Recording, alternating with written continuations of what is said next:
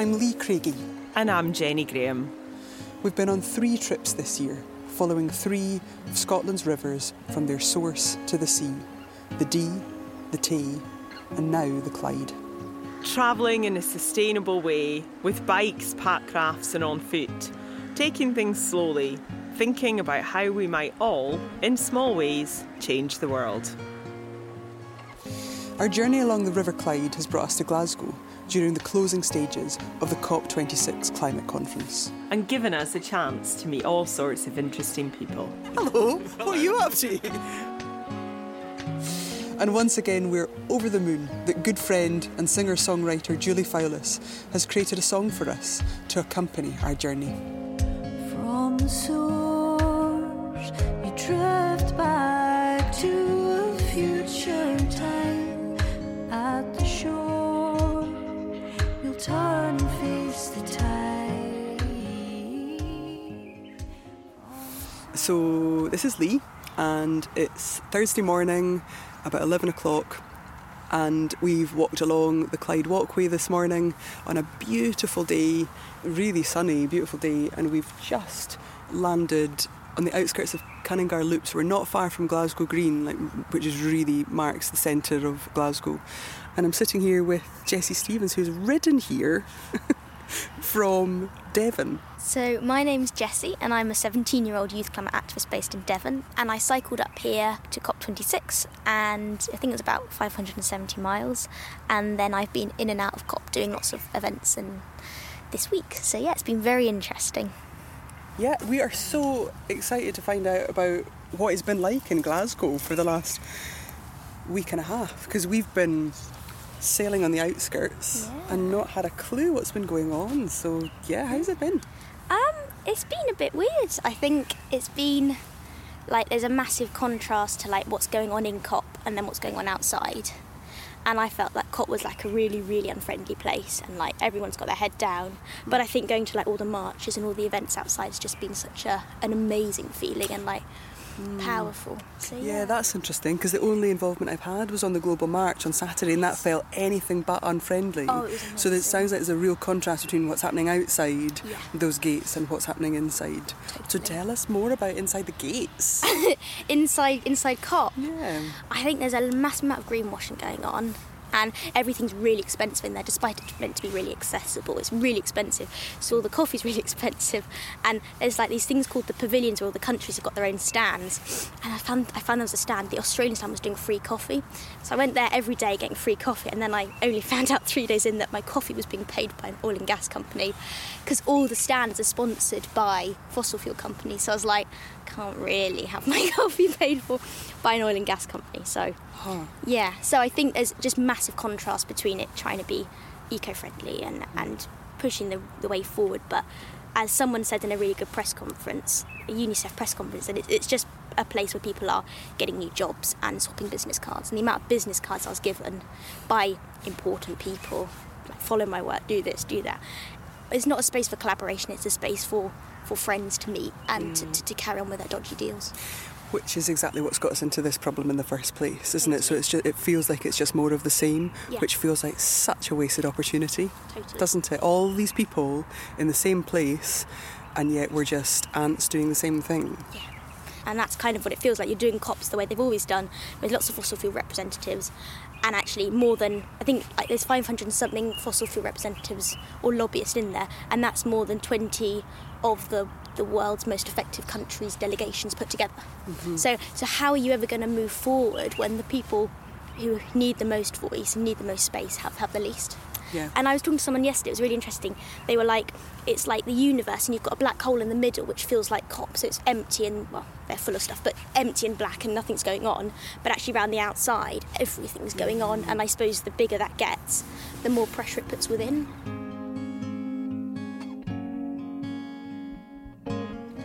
Just bumped into Marcus Stitz and Mark Bowman walking over the bridge just the other side of Cunningar Loop. No way! Hello, what are you up to? We're riding our bikes. Surprise, surprise. Yeah, surprise. We sort of wish that we were riding our bikes too, to be honest. We were actually thinking about that today. We are cycling the boundary of Glasgow City Council. So we started in Bishopbriggs this morning, and slowly but surely making our way around the outskirts of Glasgow. I think to have an adventure, but also to show people that adventures don't necessarily have to be like the massive big, you go somewhere really remote in the world, you can have that pretty close to your home as well. Like it took us about an hour on the train to get to Push Up Bricks, and now we're out, and it's been a really interesting ride because we were both expecting to have like a lot of like urban scenery, and it's been exactly the opposite. So we've followed some nice little gnarly tracks and nice cycleway along the Clyde. So really interesting surprise. And for us too, like of all the rivers that we followed from the source of the sea, this is going to be the boring one because it's going to be so sort of built up and industrial. And it is industrial, but it comes in and out, doesn't it? You come in and out of the rural and the urban, and we've had an amazing walk so far. I think there's just two things about this. Like, A, to inspire people to have holidays, adventures very close to home, because I do think that they hopefully start treating their environment in a different way. So I think the more you know your surroundings, the more you appreciate them, and I think the better you treat them as well. So there was one incentive, and also I think like making a point about responsible tourism, but not kind of telling people please don't do this and this, just simply by setting an example and doing this. And we've taken public transport to get to the places. All the rides have been, I think, within a 50-mile radius from Edinburgh, so we haven't really ventured further. And obviously while we're doing it, we're on the bike, so that's a nice way of doing it. And tonight we're going to camp as well, I'm really actually looking forward to that. All of us are so up for big adventures, the big fancy, dramatic, romantic adventures to far-flung wild places, but it's right here, it's on our doorstep, and you get the same feeling. You get, like, a couple of times on the Clyde, I felt as euphoric as I have riding hundreds of miles through Kyrgyzstan. It's just about your mindset, and it's just about tweaking that so that you appreciate what you've got on your doorstep. And that feels to me like a really big part of this solution. We need to do less, I think. We need to simplify, slow down, just take things a little bit slower and appreciate what we've got rather than always innovating and trying to go bigger and progressing more. I think there's a lot to be found if we just stop for a moment to contemplate what we've really got. And one thing about Glasgow, they don't slow down. Nah, walking they across don't. the road. No. You just... Yeah. That's the Clyde! Oh, we're back on it.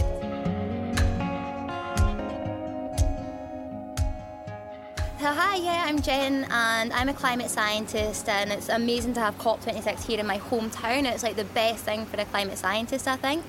My research is currently focused on Antarctic ice sheet change. However, I've taken a break in that to focus on being a climate ambassador and start looking for some of the solutions for our way forward to an alternative future. There is solutions. That's Absolutely, great. And I know yes. that you've got a big announcement tomorrow. Yeah. Can you tell us what your solution, your ideas are? Absolutely. I don't know if I can summarise them quite succinctly, but the solutions I think are really simple. It just needs us to think outside the box a little bit, because ultimately this box, the modern society, the world that we have built for ourselves, is what got us in this problem in the first place. So we do need to think outside of the box to deliver solutions. And so that's where things like systems change and uprooting the system, for example, come into play. And the thing that I'd like to highlight is that it isn't just for saving the planet, and I would like to maybe change our voice on that to saving our species, because a strong message that I've got is that it's not really about saving the planet. The planet survived extremes either way. It's really about our species as humans being able to survive on this planet we call home. Wanting to highlight the current system really has us in a limited mindset if you think of it in a psychological way, and it really does. We've almost all been socially conditioned within this system, this modern society, to be limited in our thinking and to not be able to think outside the box, just to be able to fit in. And so that's where I guess my approach of not really caring if I fit in or not, and not really minding too much if I upset the system as long as I do it in a sensitive way, is highlighting the point that it's really important that this change comes from both within the system, but also from upsetting it a wee bit and showing how we can do things differently. And so those are kind of the key directions that I'm really wanting to go in with it. That takes a lot, doesn't it? We're all so comfortable. Yes. I mean, it's a comfortable world for us to be living in tonight. How do you communicate with people so they want to take steps towards making this change, as opposed to it being something that's imposed on them that can then feel like a bit of a resentment? Absolutely. So it's about getting everybody involved.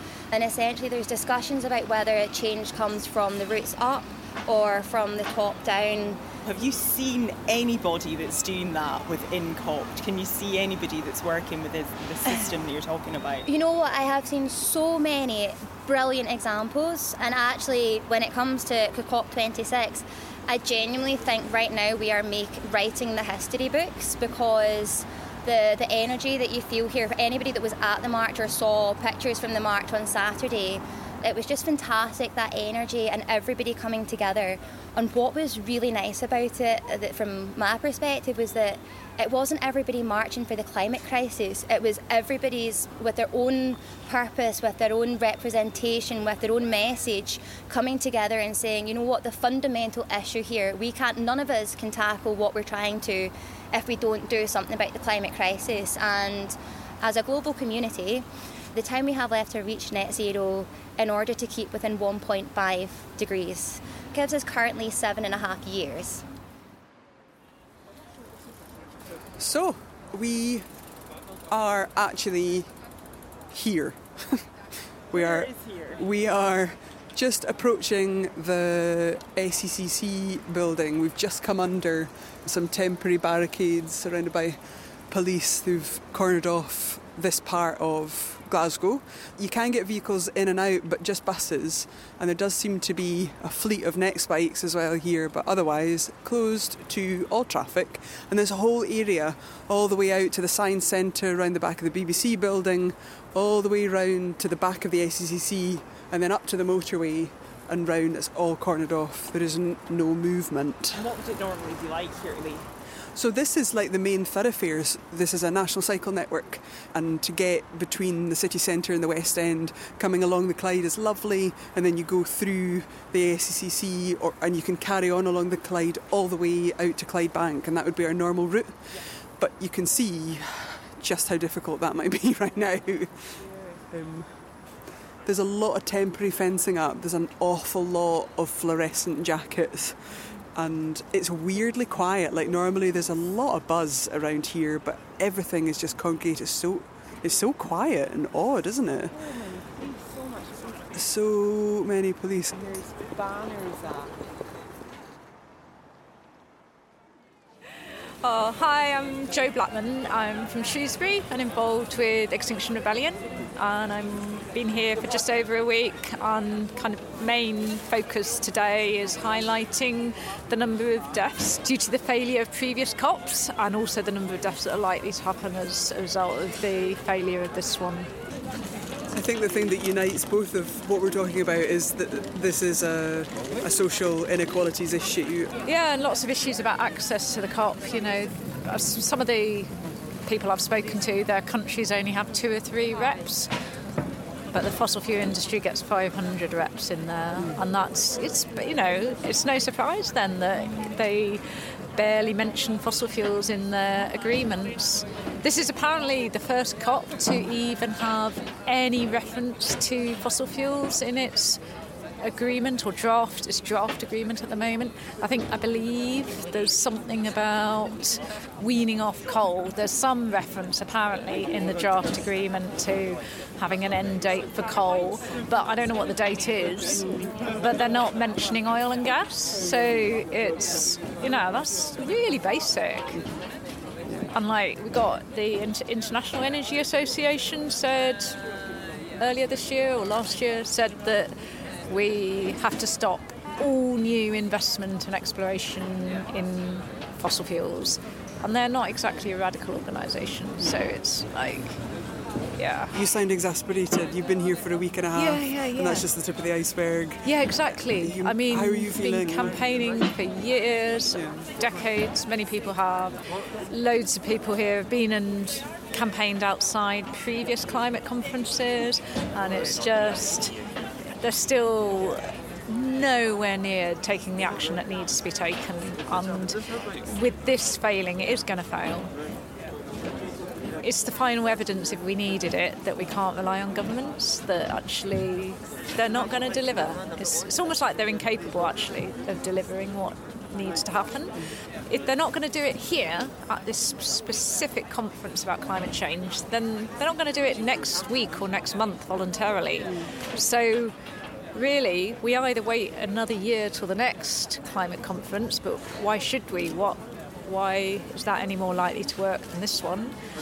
Or we have to take action ourselves, and that means like holding our governments to account, obstructing corporations that are making the problem worse. You know, for me it means civil disobedience. We've got to preferably mass. It needs to be mass civil disobedience to have enough impact, because it's literally an emergency. Yeah. Oh, the deflation. Quite pleased to be back by the river. Yeah.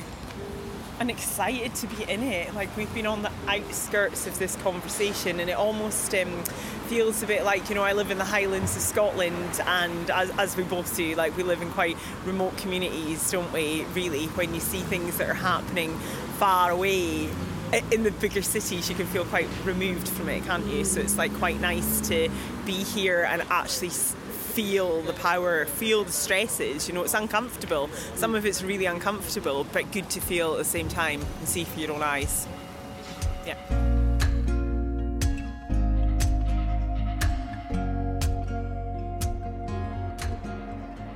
We've been to a few things over the last fortnight, including the Youth Strike March and things, and it's been such an amazing time of people coming together on the ground. No, look. And these have all been really special events. So there's just a real feeling of sort of solidarity and people coming together for the same cause, which is always special. And music can also really bring people together and help us feel hopeful. And Wednesday was just so special.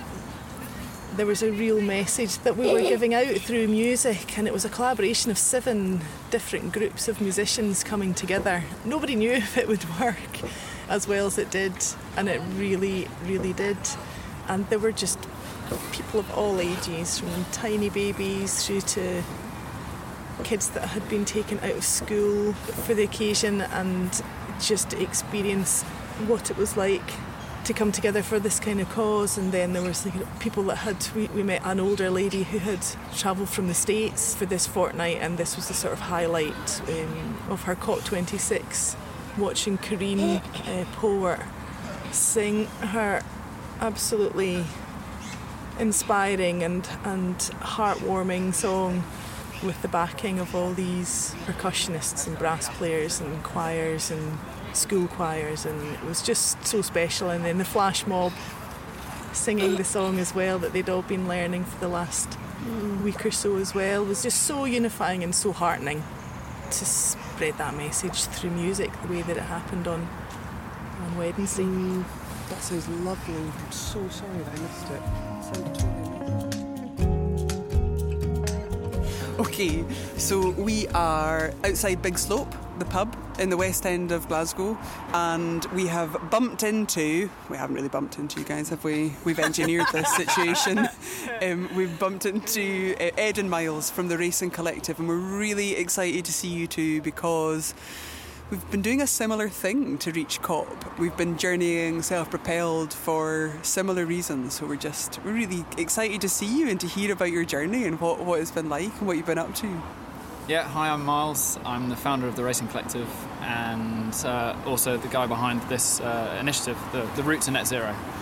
So it's a concept of getting riders to COP26, and we created like a mainline route from London to Glasgow and encouraged everyone else, all the members of the collective, something like 5,000 members at the moment, to ride from their homes and sort of coalesce, if you like, along the route to meet in Glasgow and to call for strong climate action.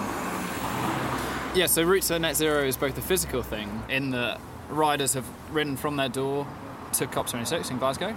It's also a metaphor. We know that the route to Net Zero is going to be tough, it's going to be long, it's going to be inconvenient, but it's a journey that you have to take, and you have to go in the right direction. And what's really concerning at the moment is that we're going in the wrong direction.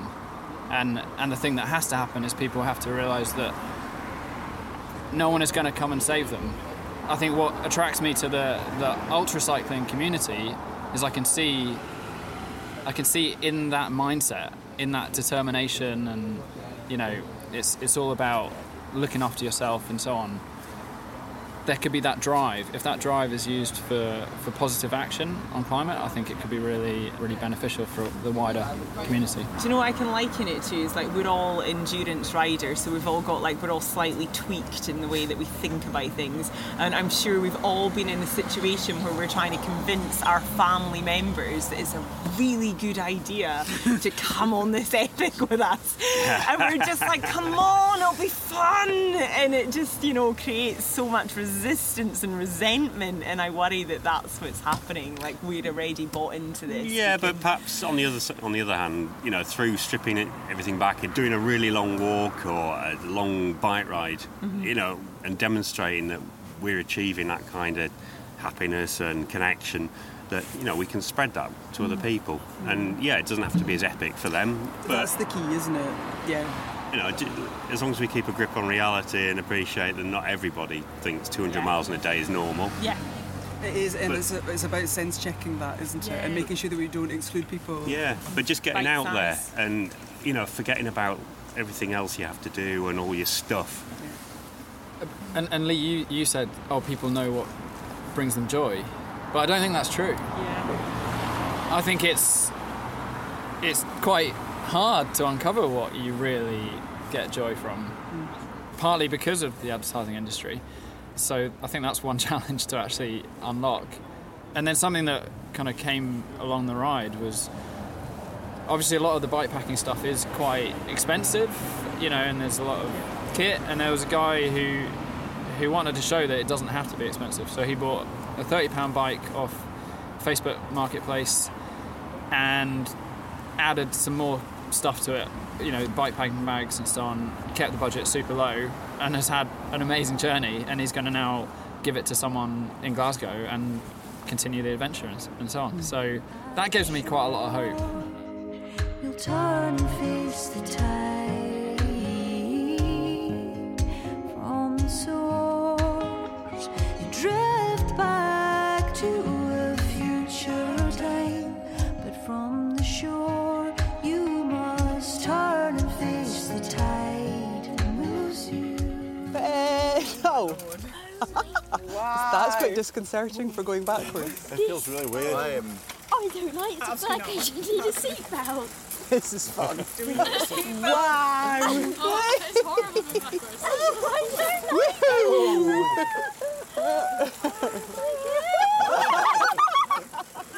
Oh, wow! Right, we're supposed to be having a conference. What do we talk about? So we are at Freewheel North, an adaptive bike project in Glasgow Green.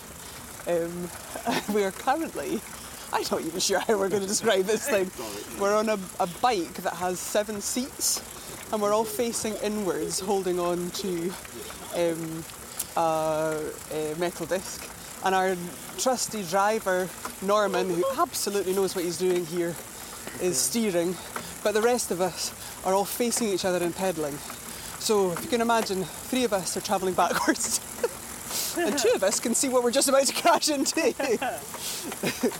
It's quite a lot of fun, actually. And being able to see everybody while you're... I mean, that's the thing about cycling. You can't always have a good chat, can you? This should be your next source to see. Can you Do you imagine reckon? mountain bike wheels? This is how you can get back down to Devon, Jessie. Goodness. Yeah, this is cool. We could totally do something like Why would you say that? Something next to Lee. Silver and the blue, the pool of northern latitude, guided by earth and moon. Silver and the blue, but the lines are fading.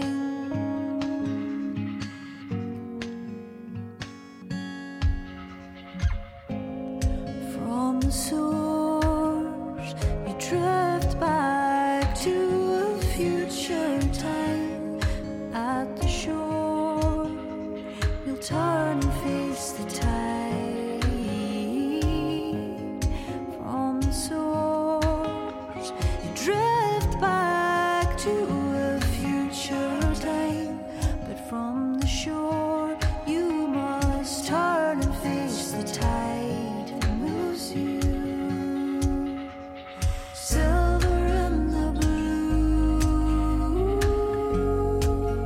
the pool of northern latitude,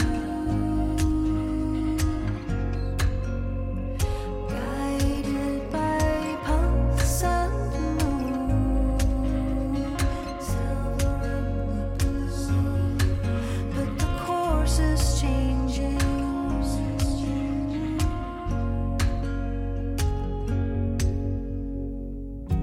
To other worlds you go, 1,000 miles from these shores.